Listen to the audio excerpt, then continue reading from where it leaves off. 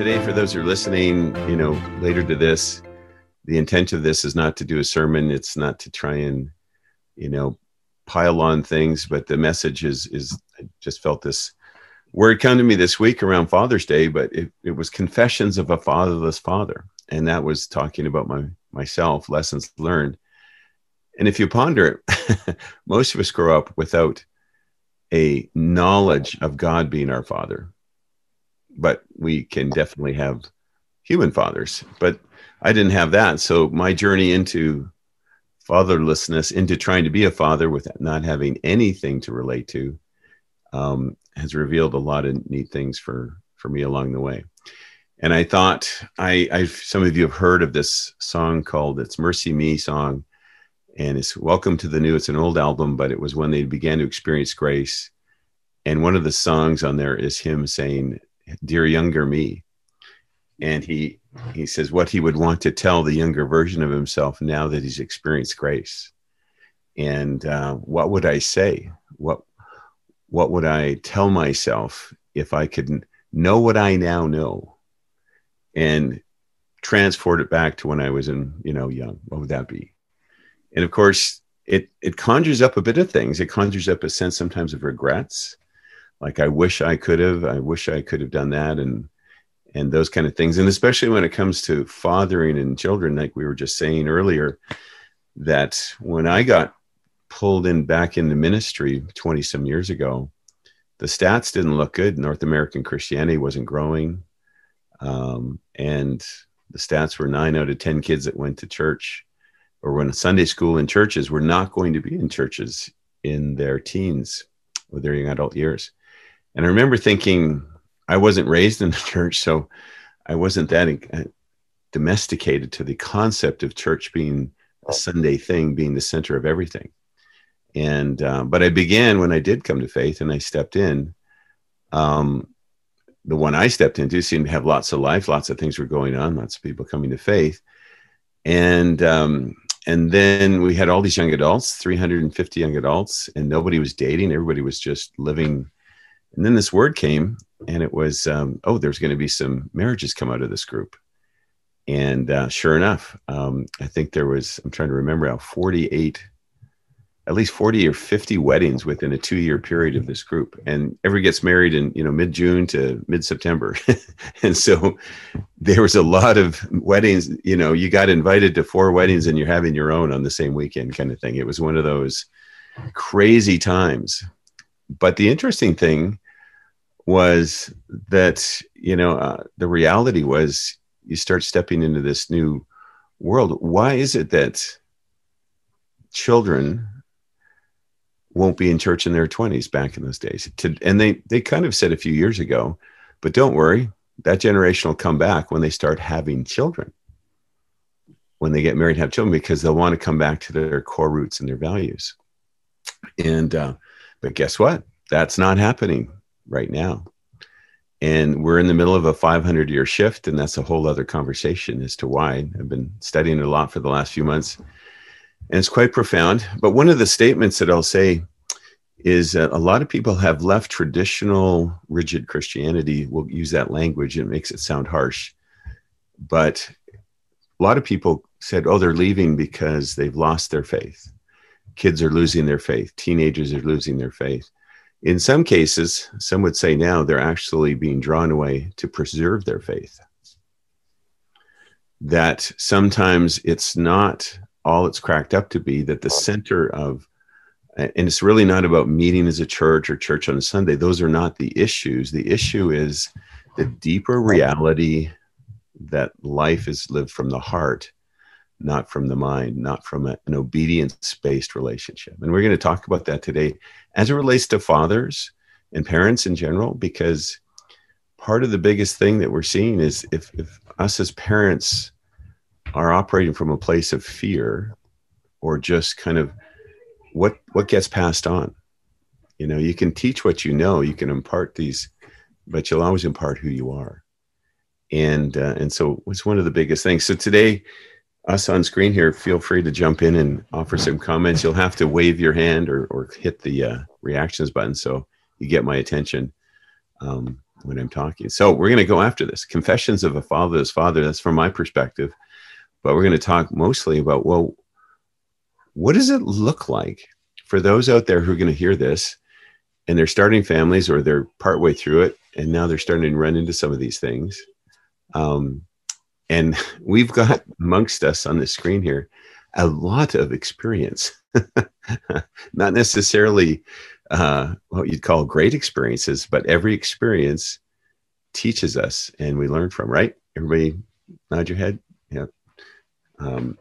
So I'm going to start with this, but this is the most real-time adventure you'll ever come to. Lance has taken some of the men through a course with John Eldredge, and he talks about the 3 adventures in your life. And the biggest one is the adventure of living as God is your Father. But the other adventures, your callings, your giftings, the daily adventure of just wanting to have your soul refreshed, get out on a nice day like today and go walking or biking or go to the lake and hang out, whatever it is. But then there's the adventure that, okay, what's inside of me? What's God put inside of me? And maybe it's to start a nonprofit, maybe help a part of the world get water that it doesn't have water, or there's just so many things. It usually involves some of our vocational choices and things like that.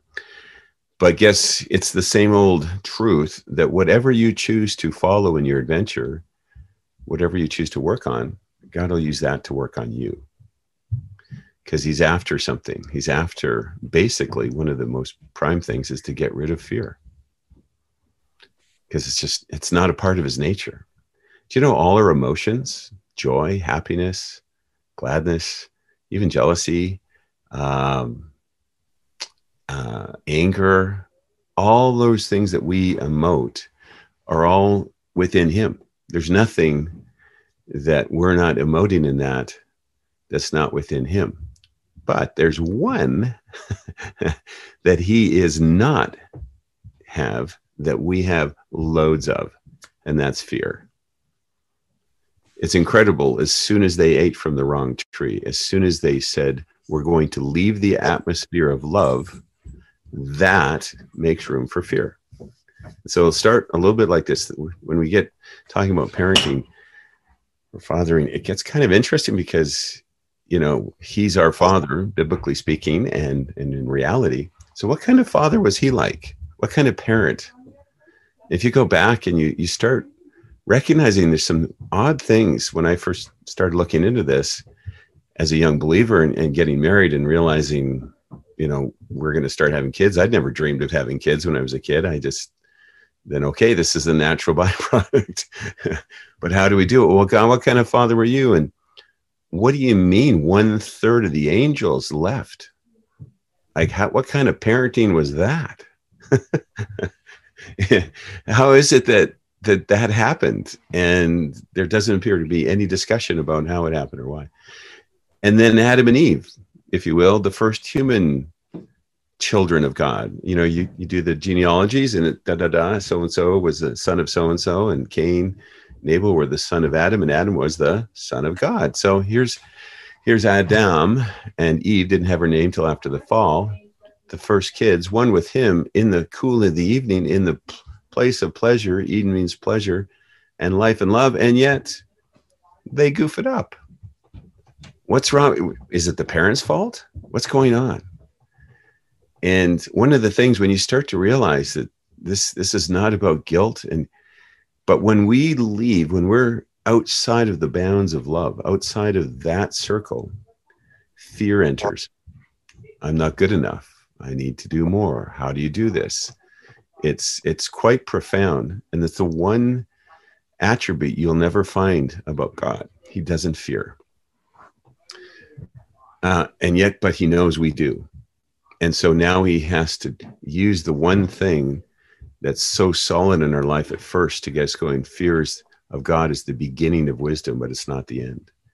And so any of us can relate, whether it's marriage or parenting or just getting along, how much fear we have from time to time.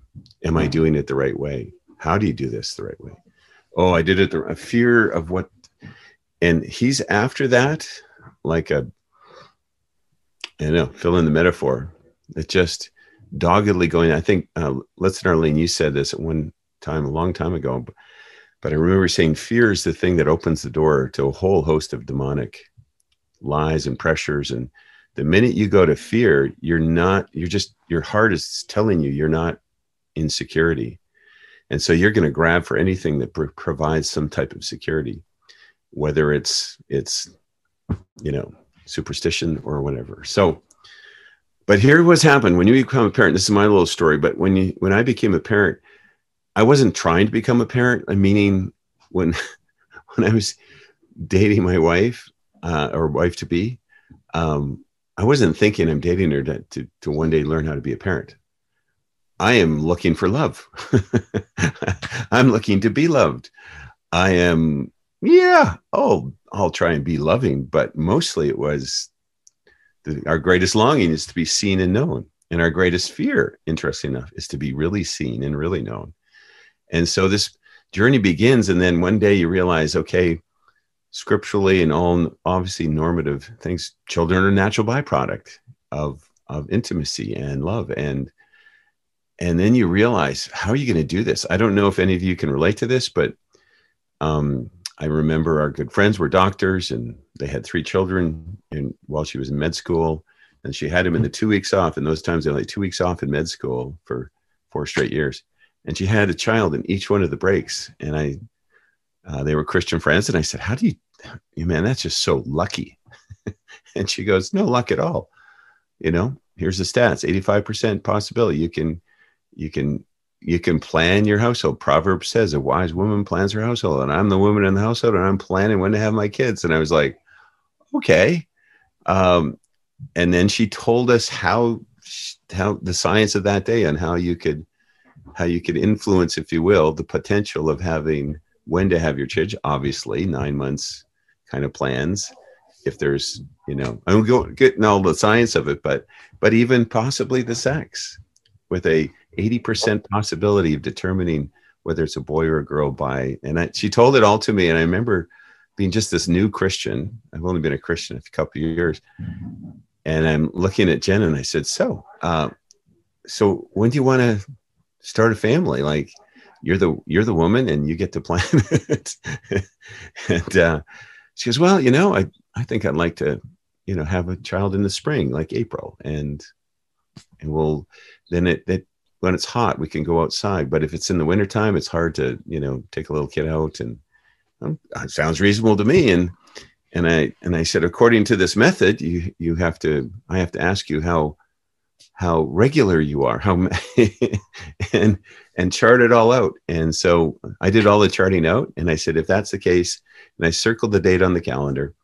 And I said, so this is the date if we're going to have, why there's more girls in the world than there are boys because of the potential around this thing. So won't go into the science of it, but that's how it was for us. The first go, we're out camping somewhere in Ontario. And I remembered, oh, hey, what's the date today?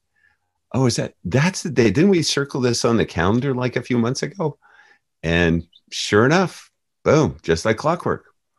And I remember I'm in an all-night prayer meeting with our young adult leaders about 2 months after that. And we had gone for the date to shoot for the boy. And so I'm in this all-night prayer meeting. It's about 2 a.m. We think we're all hot stuff praying in the middle of the night, but you start falling asleep and and then all of a sudden, God speaks to me after I had this incredible fear. I remember thinking, it's going to be a boy.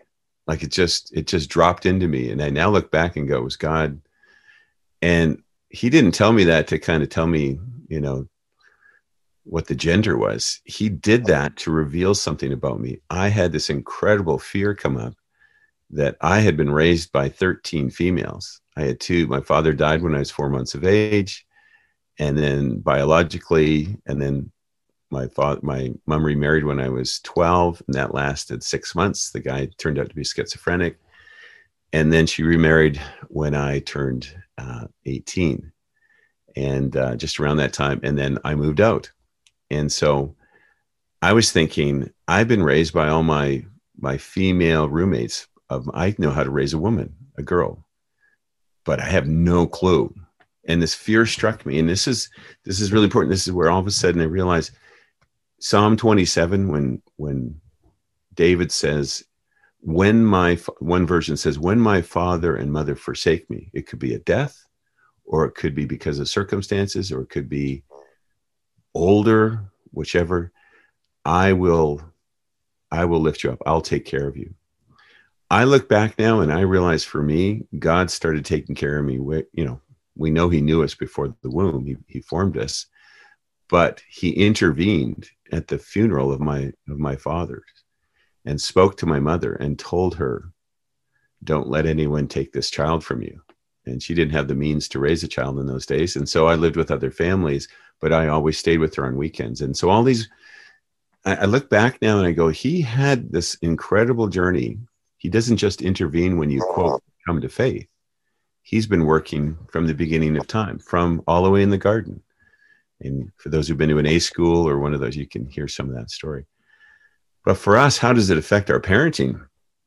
Well, for me, it was super scary. And then realizing it was going to be a boy, and I thought I had no clue. And I heard him say to me, I will be a father to you. I'll show you. And I remember it just gave me such peace. I didn't even know that verse existed until about 5 years ago, that it's actually in the Bible. But I didn't know that, of course, the Holy Spirit's going to teach your heart. He's going to bring peace to you. And so I remember, for those who have had children and you remember those moments, depends on what it was like. For me, I wasn't having to give birth, but I'm all keen, man. I'm all excited. And Jen's having a good pregnancy. And I bring the camera into the delivery room. I stand at her shoulder. She's going to give birth. And sure enough, and I start snapping pictures and the flash is going on. But I didn't see anything. I was just bawling. I couldn't stop. Tears coming out of me. And I wasn't trying to. But as we now learn, tears are always about love. Sometimes it's the heartbreak of love, and sometimes it's the joy of love. But they're, and I sitting there, I never got to see any of those pictures, by the way. They were quickly confiscated by her when they came back and thrown somewhere. Of course, I had, but I remember that day, I left her at the hospital. I went driving. And I was overwhelmed with this incredible sense of life. Like somehow I'm involved in creating life, but I didn't plan to do that. It wasn't a teenage thought. God brought life, and now overwhelming joy. And then literally within 30 seconds, overwhelming fear. I'm responsible for life. Oh no. How do you do this? All of a sudden, I don't know if you had pre-thought it in your days, for those who've had children, but for me, it all hit literally within a few hours driving around. And it really, really struck me. Fear, I'm going to address this for those who are going to listen to this. There's so many things. I've got books and books that I tried to learn. Okay, how am I going to do this? And try to figure it out. But along the way, he did do what he said. I will show you. And one of the things, though, but I didn't trust. I didn't have a relationship in my heart with God as my father. I just knew him as, I knew technically the term. I'd read my Bible, that our Father who art in heaven. But as we all know, that doesn't mean that anyone who's ever adopted a son or a daughter, or we know some friends right now that are adopting. And when you get that child, if it's a growing child to a certain degree, a certain age, that child doesn't just all of a sudden go, oh, thank you, I now receive love. They still will carry their dynamics of what shaped them. And so I didn't know that was going on in my heart and all these things. But boy, fear is one of the biggest things for anyone who's wanting their children to grow up knowing God. I think that's a pretty natural one. After you're kind of having children, then you're realizing, and then remember that stat I said, when I was now aware of the stat of how many children don't follow the Lord, how do we fix that? How do we make sure that doesn't happen? And that came out of a spirit of fear. I was on the board of a Christian school for a while, and it didn't take very long for me to realize that the majority of the parents It was fear that was operating to have their children in that school. It was great education. It was great, lots of positive motives. But I remember talking to some of the parents and saying, so explain, oh, no, I'll never let my kids go to a secular school. I go, oh, why is that? Oh, well, I just, they're going to get eaten up by the world. I have a fear they won't know how to stand there. And I thought, is this how we're supposed to be parents? Is this what it looks like to raise kids to be in fear about? And the sad part was, kids will be kids. Kids will have to go test the waters, and fear will. You cannot. There's no such thing as perfection from fear. Remember, it's the one thing that God does not have, and it's it's the product of non-love.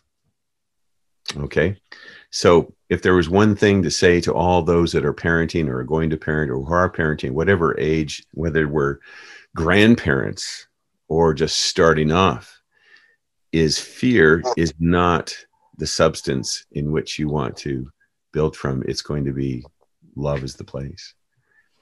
I remember along the way, and I'll just give you a couple examples, but fear of having children. I remember after 2, I think we're done. We're done. Because I thought logically, one parent, one child, it's conquer and divide, if it ever gets to those days where everybody's screaming and yelling, at least. But man, some of you remember that Han and his wife, they were part of U Church, and they had triplets their first go round. And they're doing great. They're living on the island right now. But I remember going over and helping them one day, and you got these 3 babies lined up on pillows. And it's like this, who gets the bottle next and who's getting their diaper changed. And they have gone from no kids and didn't have very good parenting knowledge themselves. It was just carnage. And I'm going, oh my gosh, two's good. 1 per, why? Fear. Why wouldn't we want, I don't want to provision. I want to be able to provide. I mean, the fear that comes up just keeps growing and growing and growing. At least it did for me. And I just remember we're camping one day, and you remember these moments because God shows up and he addresses your fear. Let's put it this way. God's after our fear. He wants to expel it. If he's going to transform us into for us to become who we really are and live in his love, it's imperative that he focuses on getting rid of fear. And the way you do that is revealing it first. You can't, listener, this, you can't heal what's not revealed. And so I was kind of like Peter for a while. I'll never deny you. I have no fear in my heart. God, you're great. I can do all things through Christ who strengthens me. I can do that. I'm going to put those yellow stickies on my bathroom mirror, memorize the scripture, mantra it around a few times, and we can do anything. We can get through all of this. And, but then you read the story of Peter. No. I'll die for you, Jesus. I will sacrificially love and give my life, he says. And Jesus just smiles at him. Can't wait till this comes up in the chosen scene at some point and how Jesus deals with it. But he just looks at him and, no, you're going to actually deny me. You don't even know what's in you. You don't know you have fear until there's pressure. Part of parenting, guess what? It's about revealing where we're really at. It's not about getting it together. It's about living authentically in it. My little short story, my fear was Jen was raised in a family of 3 and she wanted 3. And I went, no. Our first, moment. And I'm giving all the logic. All my wonderfully calculated fears have all been worked out into wonderful logical statements. And she is not budging. And she gets up off her chair on the beach, and it's now got the fire going, the moon's out, and she says, Brent, I just was hearing God, and he's just telling me you're full of fear about this. I am not. She goes, yeah, he said that. anyway, I'm going to go walk and you can talk to him about that. And she walked away, and I am sitting there, and all of a sudden I just had one of those honest moments. I am fearful. What am I fearful of? And of course it was all the things that I had grown up with, a fear of lack and a fear of this and a fear of that. And now I think of Amy as I can't even imagine if I'd gotten my way, I wouldn't gotten to know her. And not only that, the people she's affecting right now, the amount of people that she's impacting right now through her cancer and how she's now doing things for them has been amazing.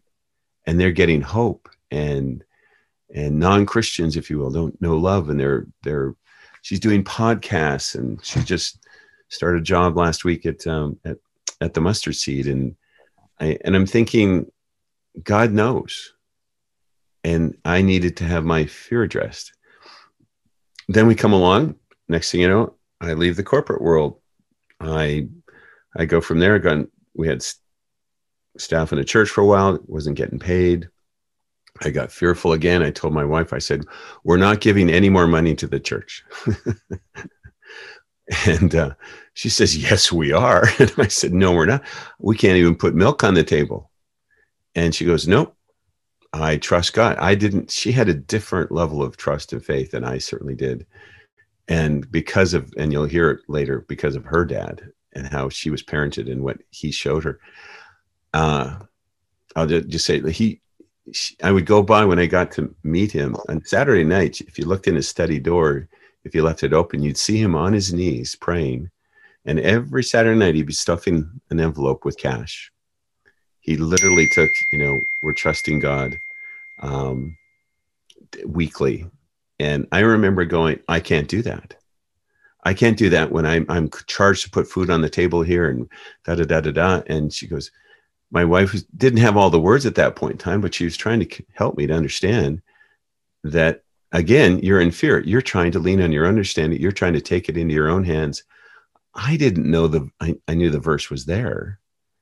But when you read Luke, don't worry about, the food on the table, and don't worry about this, and don't worry about, look at the lilies of the field and the birds. And yeah, those are nice flowery verses. But at that point, my heart was like, we're going to provide for kids. And I'm grateful that God again prevailed in me and drew me into trust. The next thing was, now our kids, next thing you know, I'm invited to come and speak and tell my testimony on the University of Calgary. 12 kids in the worship team and 7 in the audience. And what was the Seeds of You Church? And next thing you know, God tells us to start going there at 38 years of age. And besides Catherine Williams, I think there wasn't anybody else except a couple of couples with kids that have since gone and moved and doing things for the Lord other places. And all of a sudden, I found myself now with 3 kids, and our Amy at one point was the only kid in Sunday school, if you will. And I'm thinking, we have friends that they all go to a nice church down the street, have lots of youth group stuff and things for kids. And I'm thinking, I'm starting to feel this tension. How do we do this? If this is what church life is supposed to be, isn't it supposed to be also doing something like create these programs for the kids? And again, God intervened, and I got invited down to Nashville, and Jim LaFoon, this prophetic man, just calls, and I'd never talked to him personally, but I had, but not personal.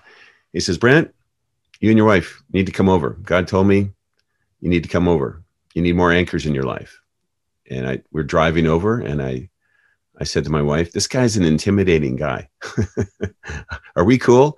Is our marriage okay? Because I don't want to be, having to deal with this prophetic, yeah, okay, get there.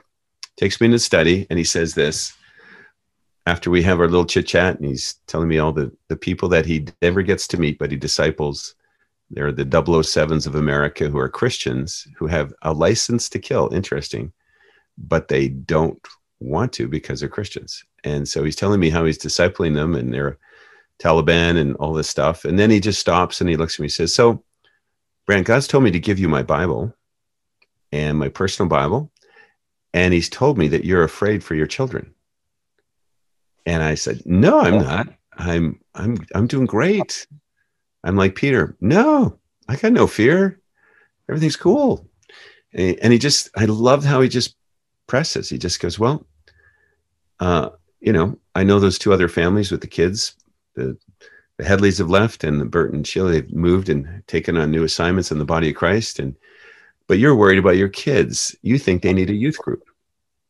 And I went, no. And he goes, yes, you do. You think a youth group is going to disciple them. And I was like, and all of a sudden it struck me. I was worried about that. I thought that that's how the system works. And he says, no disrespect, Brent, but most youth groups are cesspools. And it's not because they're trying to be. Jesus was perfect. And yet, even the disciples didn't get what he was trying to show them for 3 years until what? Until the spirit of sonship, until Pentecost, until that hits them.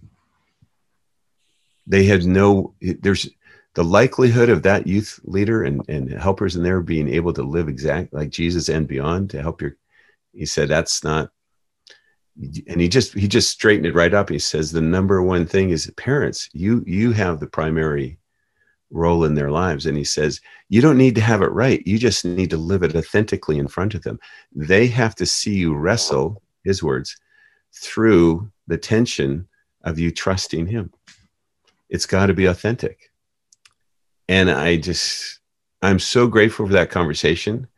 I look back now and I go, if I was attending youth church in those days and I had kids and there was no other kids, I guarantee I would have had a conversation with my wife trying to convince her, let's go find a church that has something for kids.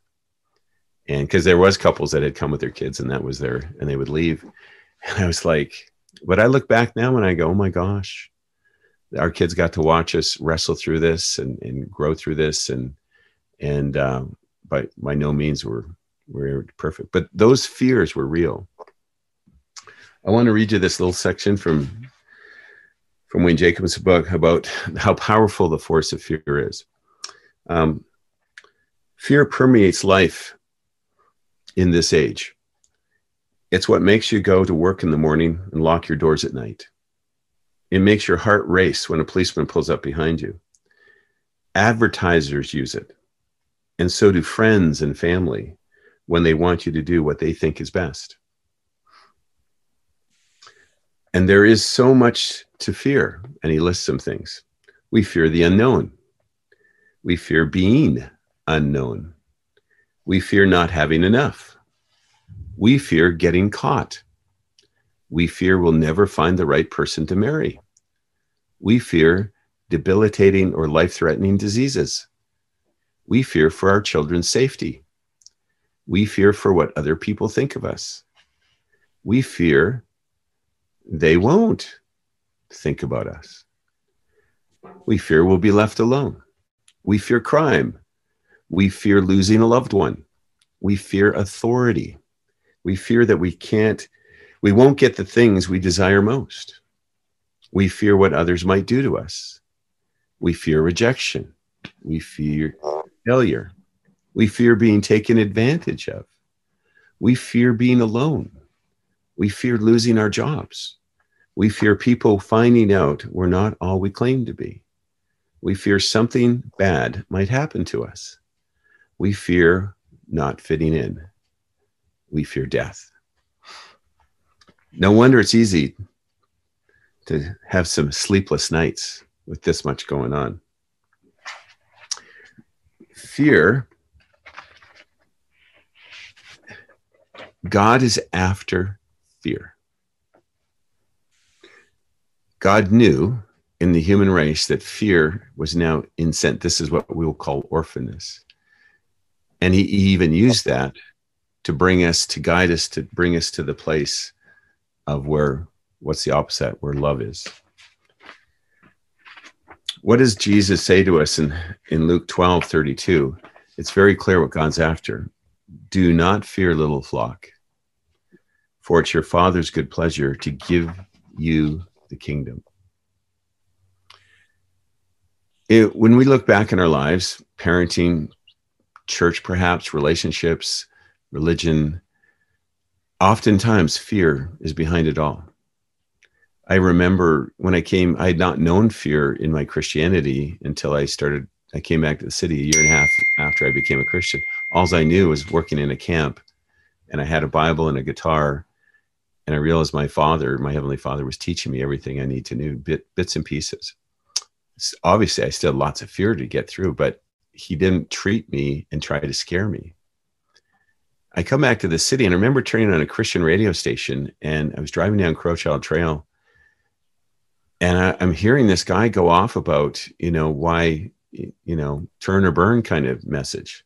You're on a grease pole to hell. You need to, and it just was fear, fear, fear. Some of you may even know of that famous sermon that is now being debunked a bit. In a sense, was, sinners in the hand of an angry God,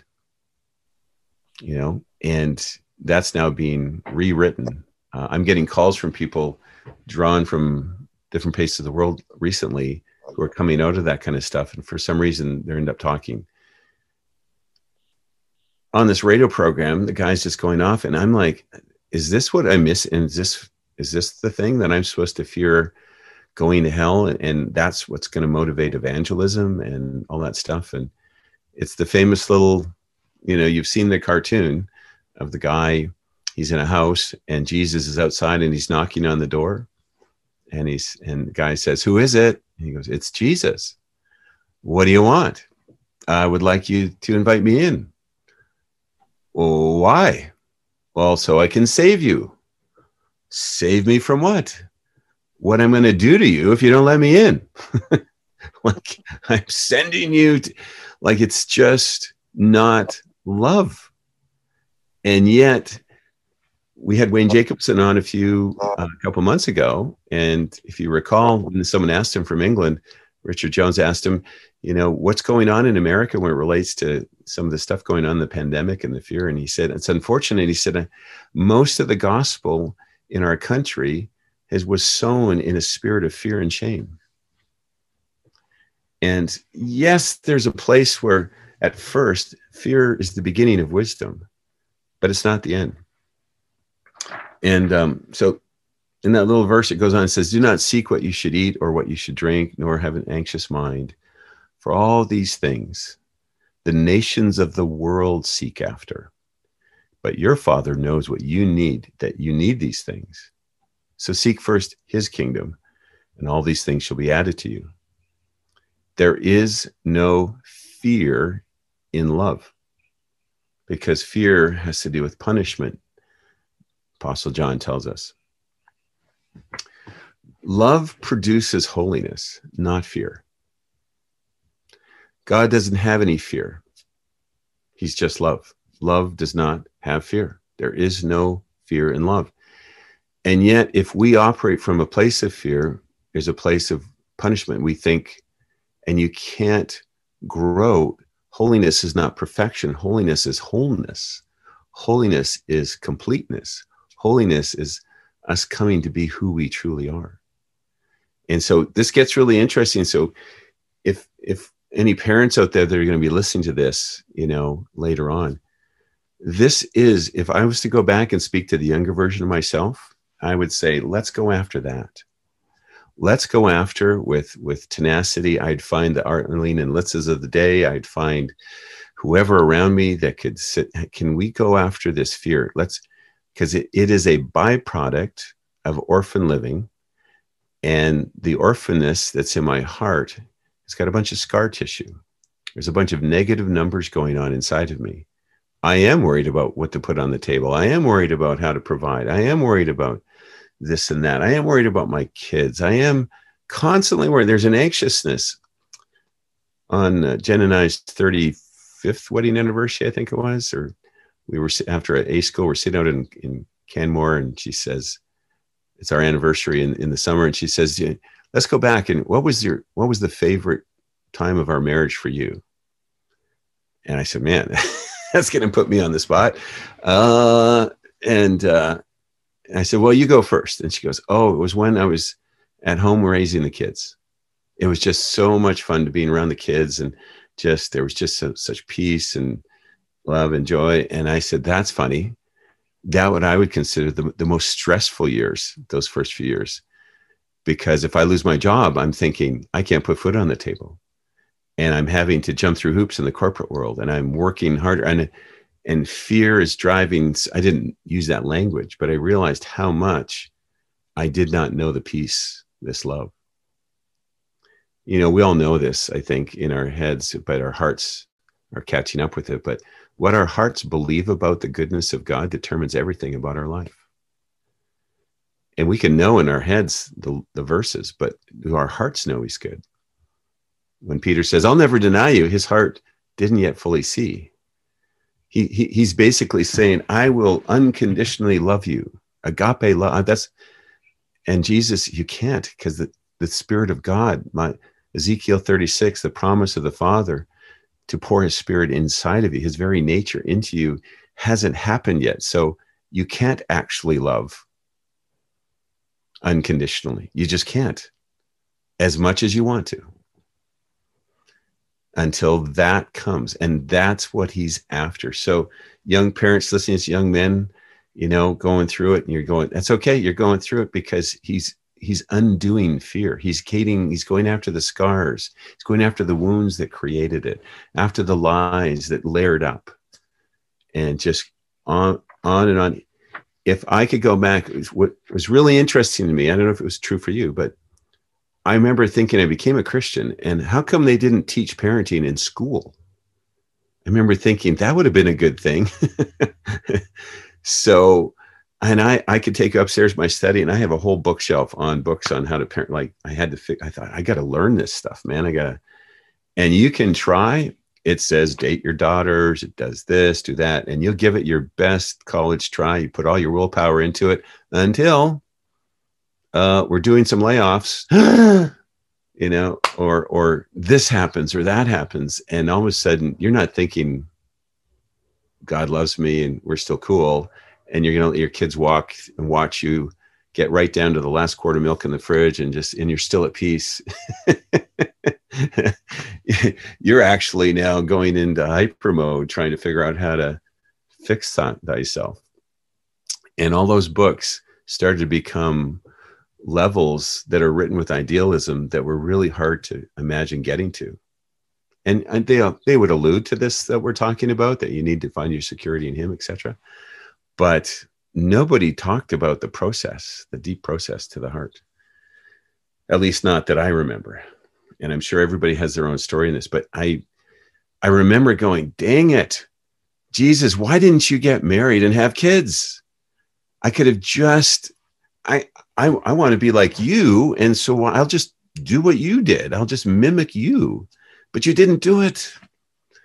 You know, it was 6 years ago when God finally asked that question, answered the question, why didn't you get married? Why didn't Jesus get married? Even for being a husband, it would have been nice to have not just Paul's write some verse, hey, husbands, love your wife as Christ loved the church. Well, I'd go to these marriage seminars as a single, and they say, why, you're not married? Why do you want to? Because I need to learn how to do this. Okay. And I took copious notes, and all I would hear what my heart heard was Jesus sacrificed for the church. So that's what I thought marriage was. I'm going to sacrifice everything. And my motive, guess what, was fear that I'm not good enough, fear that you'll be abandoned, fear that you're going to whatever. It goes on and on and on. With all the Christianity, and yes, there was he in the midst of it. I can remember the moment when my mom showed up and she put this big box of papers on my table. And she said, Brant, this is the history of the law of the court case that he's now a Supreme Court justice in Canada, but he was my lawyer back in the day. And he was the one trying to win from the government a widow's pension for me because your dad died 3 days before his 10th anniversary as a officer. And she says, I don't have the capacity to do this anymore. Not that She goes, but if you want to pick up the charge, you can. And she handed this box to me.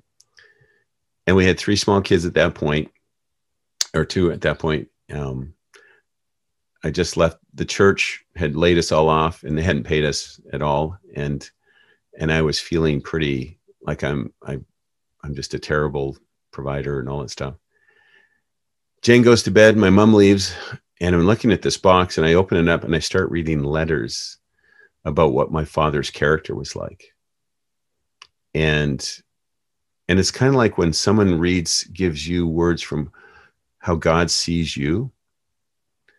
If we stopped right now and Lance led us into, let's just stop and listen to what the Father wants to say about each one of us, I guarantee what you'd hear being spoken to you from other people, from him through others.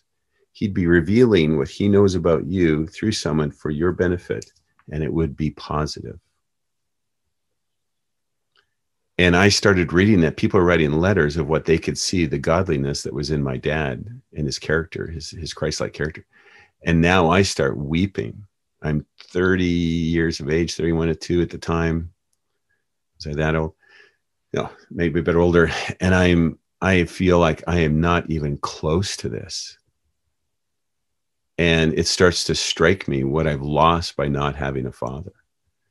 And I was thinking that, guess what? That all that's supposed to happen from a natural father. That's really what I still thought, that this must be, and I didn't get it. So now I'm starting to grieve, which is an interesting way for God to start to bring the healing. I got to reveal it.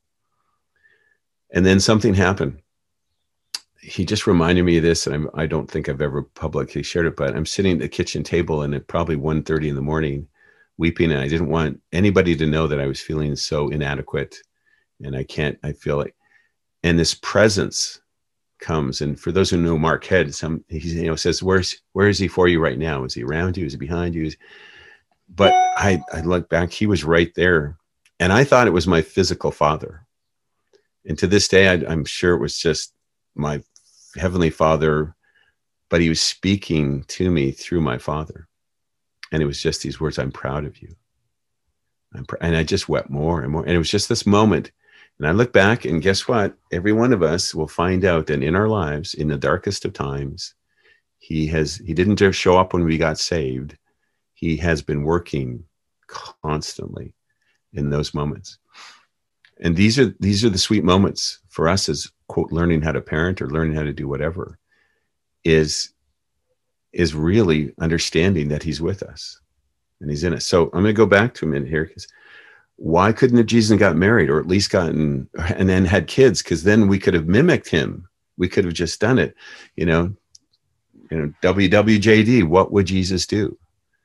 And I don't have to repeat that story, but I remember thinking, that's what's happening? Aren't we supposed to become like Jesus? And so we start to do what he's doing, but he didn't get married. So how do we learn that? And as Christ loved the church, love your wife. Okay. But guess what? I remember the moment, talking to John Hutch, said I had a hard time, with this First Nations gentleman who's street corner begging for money outside of my office tower downtown. And I unconsciously would avoid him. And sometimes I would give him something, but all of a sudden I realized, why am I avoiding? What am I afraid of? I'm afraid of something. I'm afraid I don't know how to treat him. Should I give him more money? What should I do? And so I figured it all out. And I said to John Hutch one day, I said, I could give him money, or I could say, gold and silver I don't have, because I think the money's going to go to wrong stuff, just the way he's living. So maybe what I'm supposed to do, logically figure it out and do what Jesus is, because sometimes he gave a cup of water, and sometimes, do gold and silver I don't have, but what I do have is this, Jesus. So let me pray for you. And is that what I'm supposed to do with fearful evangelism techniques that are kind of in your face? Is that what's going on? Or maybe I'm supposed to do something even more radical. Maybe I'm supposed to say, hey, are you open to being helped? I'll pay for your education. I'll find a way to get you trained or something. Instead of giving you fish, teach you how to fish. And I wanted to work this through, because I wanted to know the right answer. How many want to know the right answer and how to parent, the right answer and how to be a husband or wife. Like, what's the right one? And so I go to John and I said, John, so which one is it? And I said, what would Jesus do in that moment? And he smiled at me and he looked and he says, exactly, Brant. What would Jesus do? And I went, you're not I'm asking you, what would Jesus do? Tell me. Give him a cup of water, teach him how to fish. What is it? He says, well, exactly, man. What would Jesus do? No, what? And then the penny dropped. He was trying to get me to draw truth out of me. What would Jesus do? I'm looking for the answer and I'll follow it. What would Jesus do? And then the verse just popped in again. The Holy Spirit had to show up. He would only do what he saw his Father doing. He'd only say what he hears his Father saying. And if I could speak now to every young man or parent, if you want to know how to parent, it would be, what's your Father saying? What's your Father doing? He told me he would father me. 2 Corinthians 6, verse 12, I will be a true father to you, and you will be my sons and daughters. Storge love is what we never got perfected in our hearts. And that's the familial love, it's called. That's the love that forms and shapes us.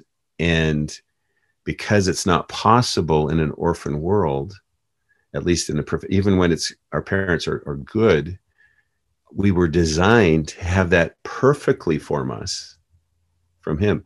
And guess what? It's not just he's our Heavenly Father. He is fathering and mothering us. If I was to sit down with every young man and say, if there's one thing that I would take away for you that underlines everything, whether you're a single mom or a single dad or married or challenging marriage, or focus on letting him father and mother you. Let him, and you'll know when you're leaning on your own understanding. You'll know because you'll go to anxiousness. You'll know when the fear is there. When those fears are there, he will never allow you to be tempted or tested beyond what you can handle. He'll always give you the way of escape. I just didn't know what it was. I didn't know it was turning to him as a father because I didn't have one. I didn't know that's what you did. I didn't know you could get a hug from him. You show up in an A school and someone says, would you like, come on up, and are you willing to be a little boy in the arms of your father? I didn't go up the first school, or no, that's really awkward. Can't even remember a man hugging me, at least in a fatherly way. And I'm thinking, man, he's so good though at slowly taking us on the unique path for us to get us to the place of receiving this. There's nothing, let me just read this little thing about Storge love, but it gets really real. Got to find it here. Storge love, this is parental love. And to be a parent, you can't give away what you haven't received. And so that's why we do the best we can with what we have. That's why there's no condemnation in it. You can't, but he's constantly after us in a sense, to get rid of this fear, go after this stuff and become the Storge love. Well, when we don't get it, this love deficit, and for me, it was huge at 4 months of age. It's really struck, but the love deficit will result in seeking false comforts. It set me up as a young boy to seek every false comfort that was available to a young boy. And you can fill in the blanks. I don't have to describe it all in graphic detail, but what brings comfort to sometimes it might be food, sometimes it might be sexual gratification, it might be all sorts of different things. It's just comfort, but it doesn't satisfy. Another one is codependency on others to receive love. You find yourself not even conscious of it, but you start to be codependent on others to receive love. Some of us have heard or maybe known of and maybe experienced. I know of some women that did not get love and they sought it from a husband, and that's not working. So I'm going to have children. So at least I'll have children loving me. That's called codependency. And of course, that these things start to grow and grow. Unrealistic expectations of marriage and children is one of the byproducts. Unrealistic expectations that somehow that person is going to satisfy my deepest needs and longings. And boy, that doesn't take that long to find out that doesn't work, at least not perfectly. This is one that really struck me: becoming competitive to seek love and approval. If you happen to have a strong will, you'll become competitive. Jen and I were married for 4 months, and this guest speaker spoke in the church, and he said, there's a couple out here, and there's about 1,000 people in the audience, and you're thinking of divorce. No, not us. We're married 4 months. And he stops and says, oh, Timothy, the Spirit's saying it's not divorce. It's just a spirit of competition going on in your marriage. And Jen and I looked at each other. That's us. And we walked up afterwards, and that's us. We feel like I look back, we were trying to outdo each other to gain each other's approval. It was the craziest thing. We didn't know that language then. This couple looks at us and says, we'll pray for how long have you been married? About 4 months. And they just start laughing. And they go, oh, welcome to the revealing. Marriage is about revealing your insecurities, revealing you think it's going to be these things. And like, of course, we weren't listening to all that stuff. We're feeling guilty and fearful. But this is a byproduct of lack of storge love. Inhibits us from receiving love. A lack of storge love inhibits us from receiving love. When I went to that first day school, and when I met Glenda one day, we were talking about this. I didn't realize I actually had to learn how to receive love. If any of you have gone on the streets and done street ministry, we used to do it all the time. Friday nights down in Stephen Avenue Mall back in the day. And you'd find out how all these kids down there, 85% of them came from middle-class homes. And once you got over your fear of, what you're actually dealing with, you realize they're just people, and you can go up to street people that are just smelling and looking and doesn't matter. They just have never had, the love deficit is off the chart. But if you try to give them a hug, sometimes we're just going to, and they were just like, all they've known of touch is a different version. It's crazy. They have to learn how to love. Kindness is what leads us to repentance. Kindness is what changes our heart's perspective. We start to see, we start to hear, we start to experience. Jesus told Matthew 13, this parable of truth, of life in him, love, he's truth. When that enters into the soil of hearts, some just bounces off, but some it starts to grow, some it gets choked out. Why do you talk like that? Why do you tell those stories then? Why don't you just say it plainly to them? Well, Isaiah, they can't see yet. Their hearts can't see or hear. If they could, if they think they got it, they'll lose it because they think they've got it. It's not something you think. It's something you experience. And it says, and if they do see and hear, you'll know it because they'll come back and get healed. When love starts to reach us, we can't help but wanting to seek more from him, from the source. I didn't realize God had to draw me into the ministerial context. One of the biggest reasons he told me was to wrestle the orphanship out of me. He put enough pressure around me because I was trying to please I was looking for love by doing, approving, not competing with others. I would stay away from those things. I knew I wasn't going to be the best at some, but I'm gonna work at it. And the bottom line is, there's only one source that will take care of that deficit, regardless of how much storge love we had growing up, and it's going to be him. And when you start meeting that, it just becomes a cascade. And many of you know this now. It's just an ongoing adventure. Another layer comes off, another fear pops up, and you're going, man, I've told you this before, but when this started happening to me in my middle 50s or early, I said, God, why couldn't you have started this in my 30s or 40s? It would have saved a whole bunch of parenting issues. It would have saved marriage issues. I just feel bad for all the people in the church that have had to put up with me. like, why couldn't you have started this sooner? And his answer was, Brant, this is the first time you've been surrounded by people who love and are not going to expect anything from you. And he listed off about 5 people. And I realized what he was doing. He just showed me like a broken bone. When he realigns us, righteousness is right alignment. To be rightly aligned. If you're hungering and thirsting for it, you will be filled, he says. It's just when you hunger and thirst for it, it's going to come to you at his speed, but he's got to align things properly. And when you align a broken bone, sometimes you have to re-break it. There's a little bit of pain. The scar tissue is there. It has to be cleaned out sometimes. It has to be reconnected rightly. And then it has to heal.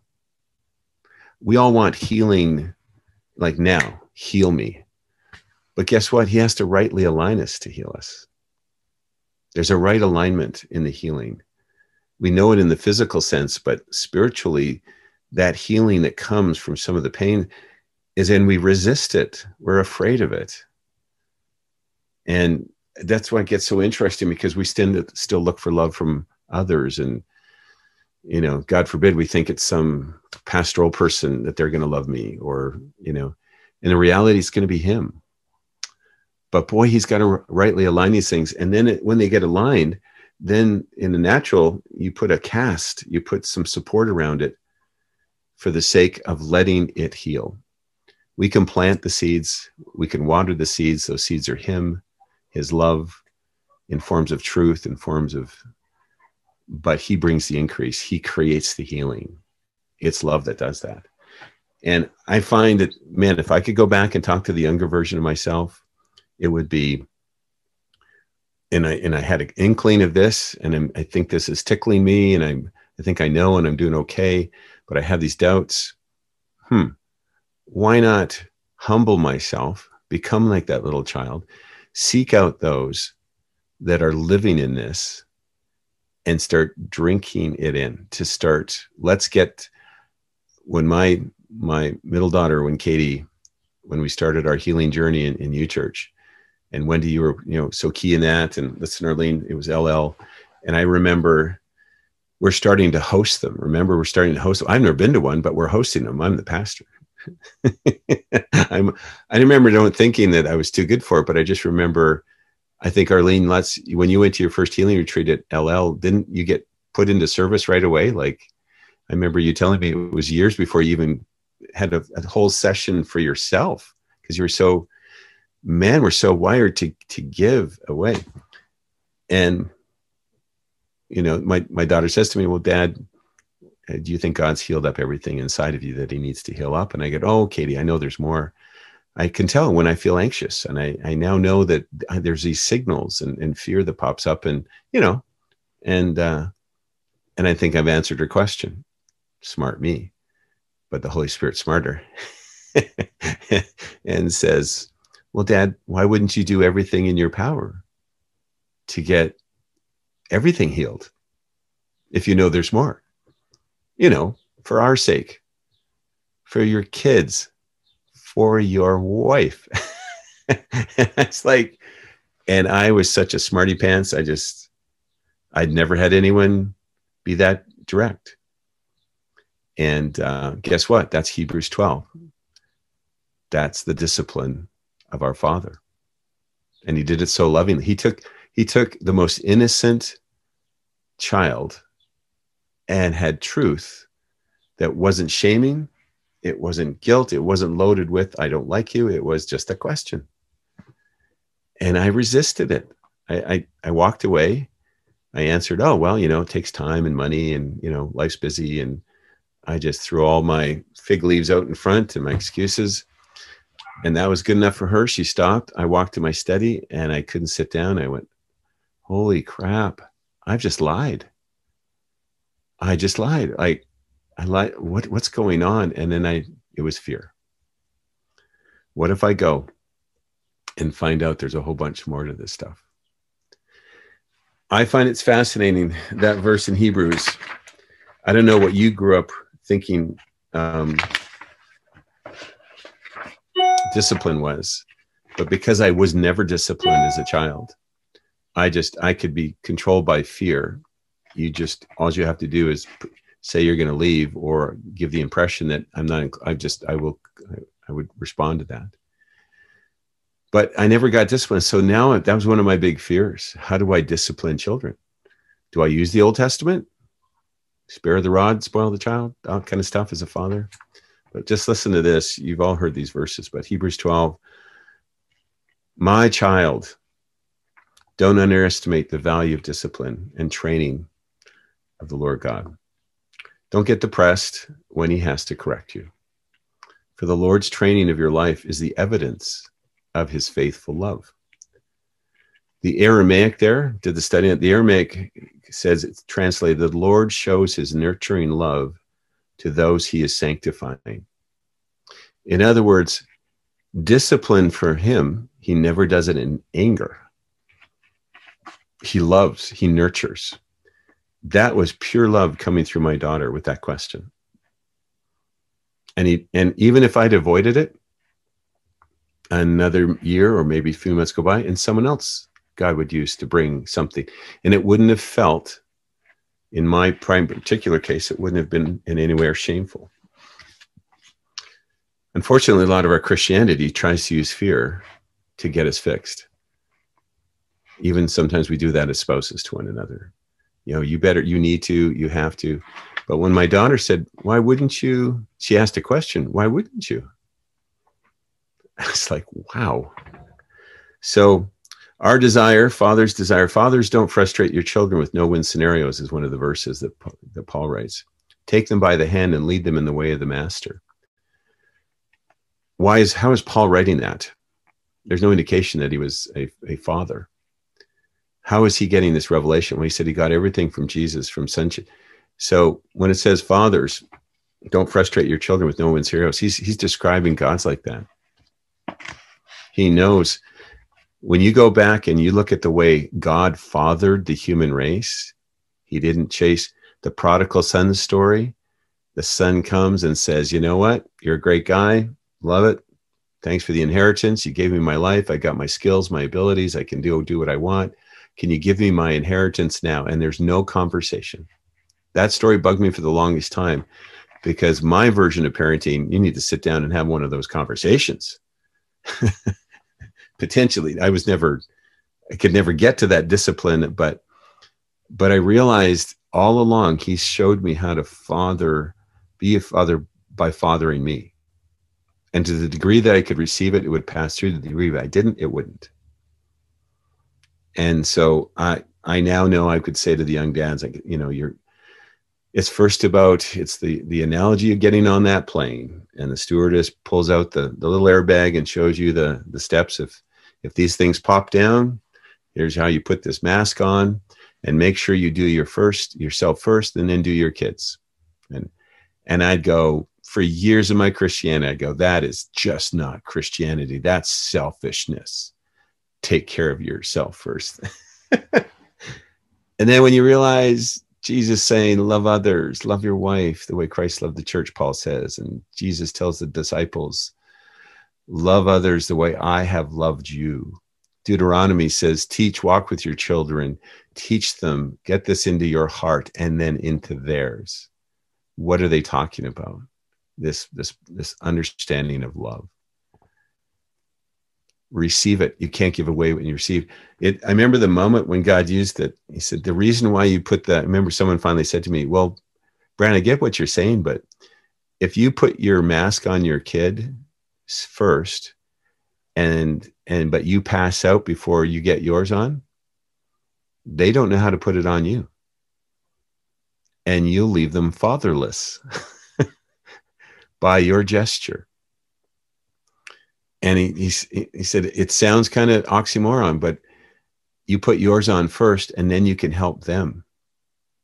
In other words, this is not about trying to be a great parent. It's about becoming a great child to a great father. And the more you receive his love and the more you allow him to nurture through those fears that we've been talking about, because that's he's after. If he can go after the fears, if he can go after the roots of those fears, perfect love casts that out. And I think most of the people, when we get honest about it, it's fears that we're talking about. Fears about seeing, knowing, all those ones I read earlier. And this is incredible. And how does he do this? Well, he fathers in 1 Corinthians 6:12, you know, I will be a father to you. And he disciplines us, but he never disciplines out of anger. Do you remember that he has no fear because he is love? Fear can't exist in love. It exists in us. The one attribute that we have that he doesn't, because we can live, our hearts can live outside of love. But his love comes, and it can come in the form of discipline, not smacking us around or making us feel, but that's not love. Love will be direct, kind, and it'll always speak the truth in love. The truth is love, actually, and he knows how to speak it. As parents, we don't know some of this, so we'll speak the truth, but it's not out of love. It's, you know, don't do that, don't do this. You know, well, I've watched my little granddaughter, and she's incredible on how much she just exhibits life and love. But the minute you say, if there's a tone in your voice, no, almost like a fearful, we noticed that she would run and go, just get on her knees and put her head on the floor and hide. And I was like, wow, her heart is that sensitive. Because the way we said it may have been just a reaction, you know, it just comes out of us. It was not love, it was hurtful. And so you quickly fix that up and you work on that. But you go, wow, how much of that did we do in our parenting in our lives, that we parented from that place? And yet God can undo it all. Like he doesn't have the long talk with the prodigal son. He doesn't give him the what fors. He's laid out the law, if you will. But if you're going to do what you're going to do, there's a reason for that. So I'm not going to give you all the solutions here for those who are going to be people that listen to this later as parents. But there's lots of great new products, if you will, new books, new lives that are being talked about. Things like grace-based parenting, and it goes against a lot of stuff. But it's not greasy grace. It's not get away with anything. But the important point is the more we're in love, the more it'll come out of us. And it doesn't matter what age our children are.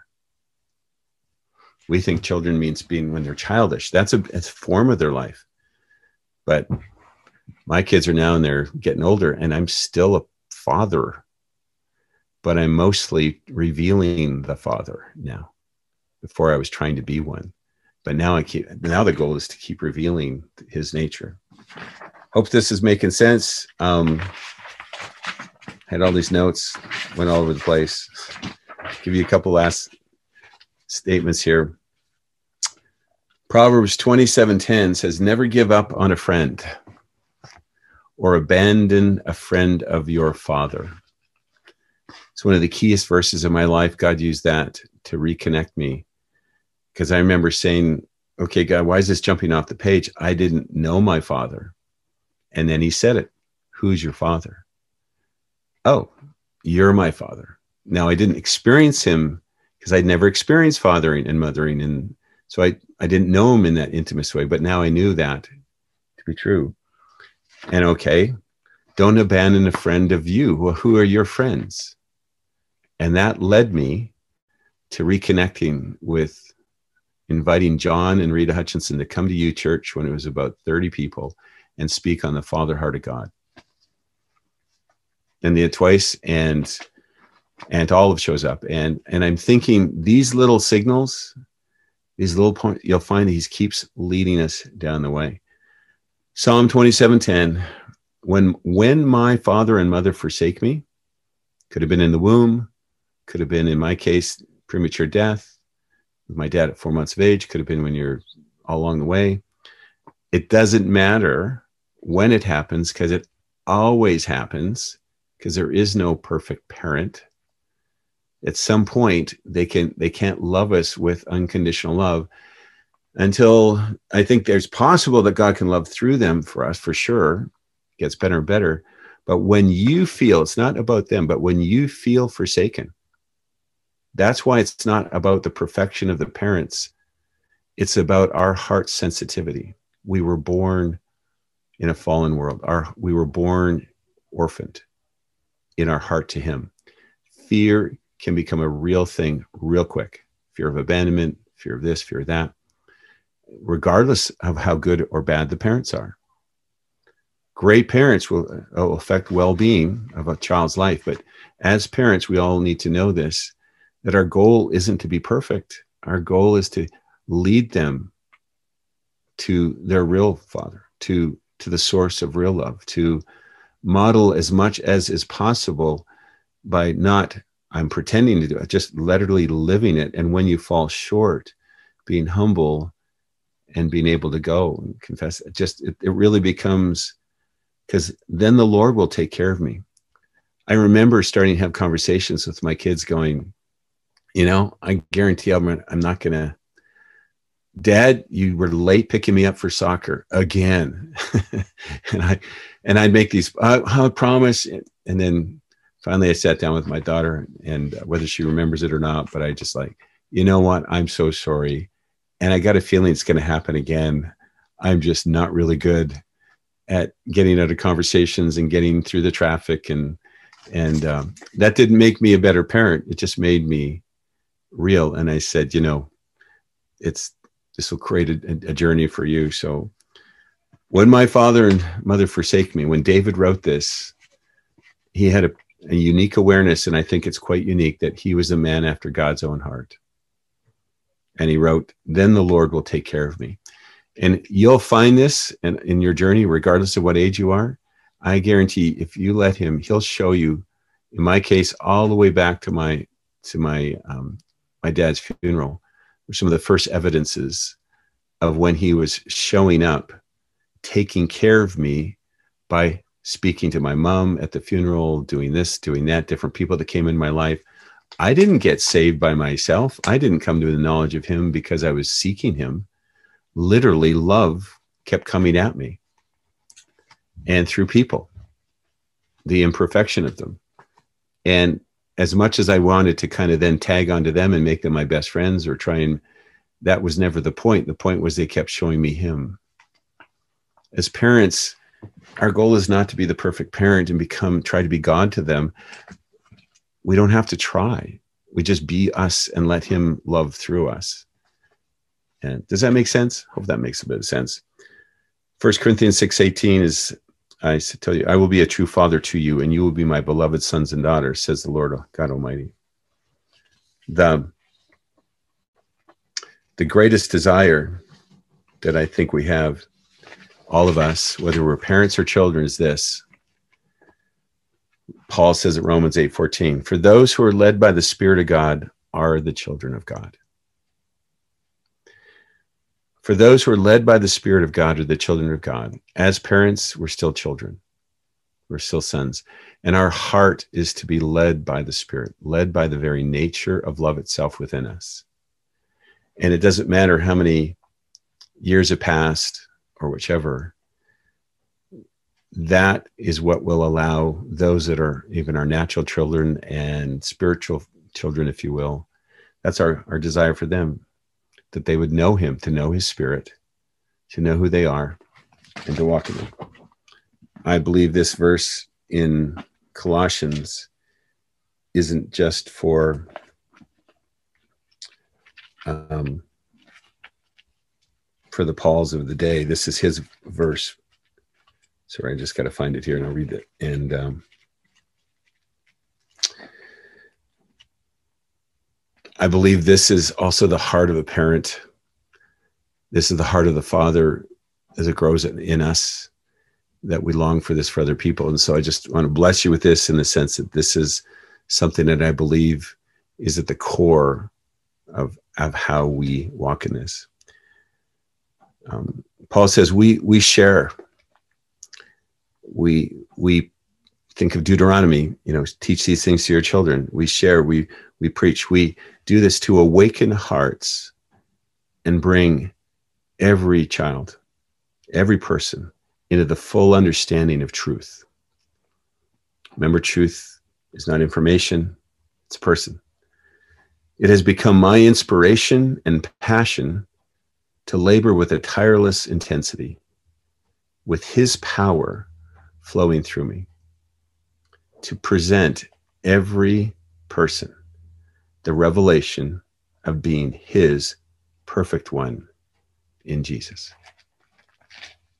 Labor to present every person, every believer, the revelation of being his perfect one. If there's anything that I think as parents that we are longing for is our children's children. It's not just our children, but our children's children and us as children, that we would know how special we are to him, that we're perfect in his eyes. Fear is not necessary. Perfect love casts that out. There is no love in fear, because fear believes in punishment. And our parts of our heart, when we're wrestling through that, guess what? We'll impart who we are. And you can't stop that. You can't say, I'm going to try and be something different. It's who we are. And the honesty with that, the authenticity of that is really what paves the way of the weakness. This verse, I don't think most parents think about it this way, but I think someone had come to me some odd years ago and said, let's just work on this for a year or two. Let the truth of this get into you, Brant. John chapter 5, verse 19. Even Jesus himself said, I can do nothing of myself. You could put in there ... I can't parent of myself. I can't make a living of myself. I can't provide of myself. I can't be a perfect husband or wife of myself. He says, I can do nothing of myself, only that which the Father does through me. That union, incredible. It's not. And if someone could have unpacked that one for me when I was becoming a new dad or newly married, and let's just unpack this. What does it mean you can't do it? Well, but I want to. Yeah, that's great.